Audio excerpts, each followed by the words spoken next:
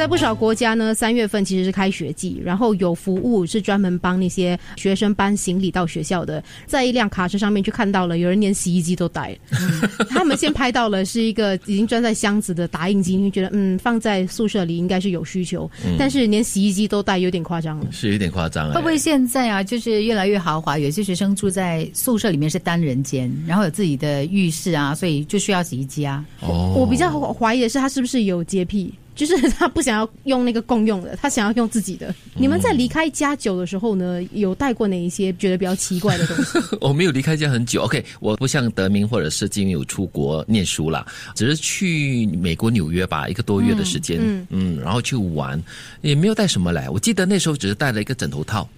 枕头套，因为怕我的头不适应那个外面的对枕头套，对。然后我一个朋友他是把整个床单都带过去，金丝的吗？不是啦，因为他们可能就是有点敏感，皮肤敏感。我以为酒店的枕头套也好啊，床单也好，应该就是很舒服的，对啊。我之前就是在台湾念书的时候，我每次回来我都要做一件事情，在我就是离开我的那个租的房子的时候，我就要把全部的那个床单全部打包好带回来新加坡。为什么？因为我会不在那里2个月。念床没有，我带回来洗，然后我洗完之后我回不是在那里洗了，放在那里就好了。没有，可是因为我会想我离开了就没人帮我洗啦，然后我回来之后那个床单就会在那边躺着2个月。你会不会同学洗好了才回来？对，洗好才回来，我晚上还是要睡啊，因为我早上就离开嘛，我就想说我要睡着那个床单。你可以买机票的时间调配一下。所以而且重点是而且我回到新加坡还没有完呢，我回台湾的时候我就要洗干净，洗2次。对，我洗完之后呢带回去呢，有一些人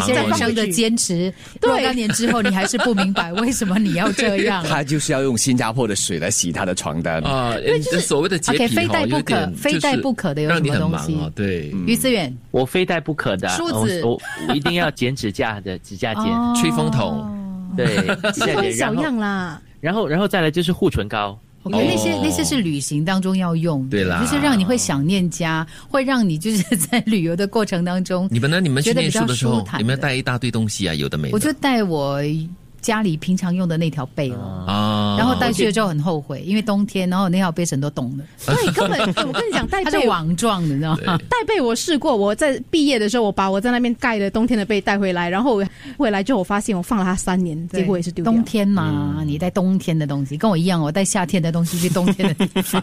我觉得有些人可能会带新加坡的各种食材，对不对？我听过，我以前去旅行听过最夸张的，就是有团员带一个小小的饭锅因为在欧洲嘛，他说我没有吃饭不行，你们带我去的地方又没有饭吃，那也 OK 啦，有饭锅啦，米饭也有了，只是看你愿不愿意花那笔钱买。很有趣啊，不，因为他可能吃惯某一个牌子的米还是什么对，那个年代啦，现在你到国外去网购不就可以了吗？他就吃他的饭了。有些人会带那个电水壶，因为酒店的那个电水壶，他们觉得嫌脏对，也是有可能的。以前是听过，如果带小朋友出国的话，然后小朋友要吃粥你一定得要带那个小小的饭锅去，对，然后在酒店炖然后之后放进那个保温壶然后带着给小朋友吃。现在太方便了，很多东西都是迷你的便携式的。通常我们带的东西就是你惦念的东西，比如说你家里的臭臭啦，或者是可能你惯用的梳子啊，你不能到别的地方用别人的梳子对啊，所以昨天才在说习惯这件事情很恐怖。我最近好像就会早上如果忘记带我的咖啡壶，我会一整天心情不好就虽然我明明办公室里面还有其他的咖啡杯咖啡壶可是我会心情不好我就说人的习惯很可怕，我现在要破除这个习惯没事你就买多几个咖啡壶一样的。对，我当时也是这么想，就是要那个，就是要那个。我每天用它，你用习惯了就恐怖了。对，各位，我们要学习放下执念，不要依赖他们。对。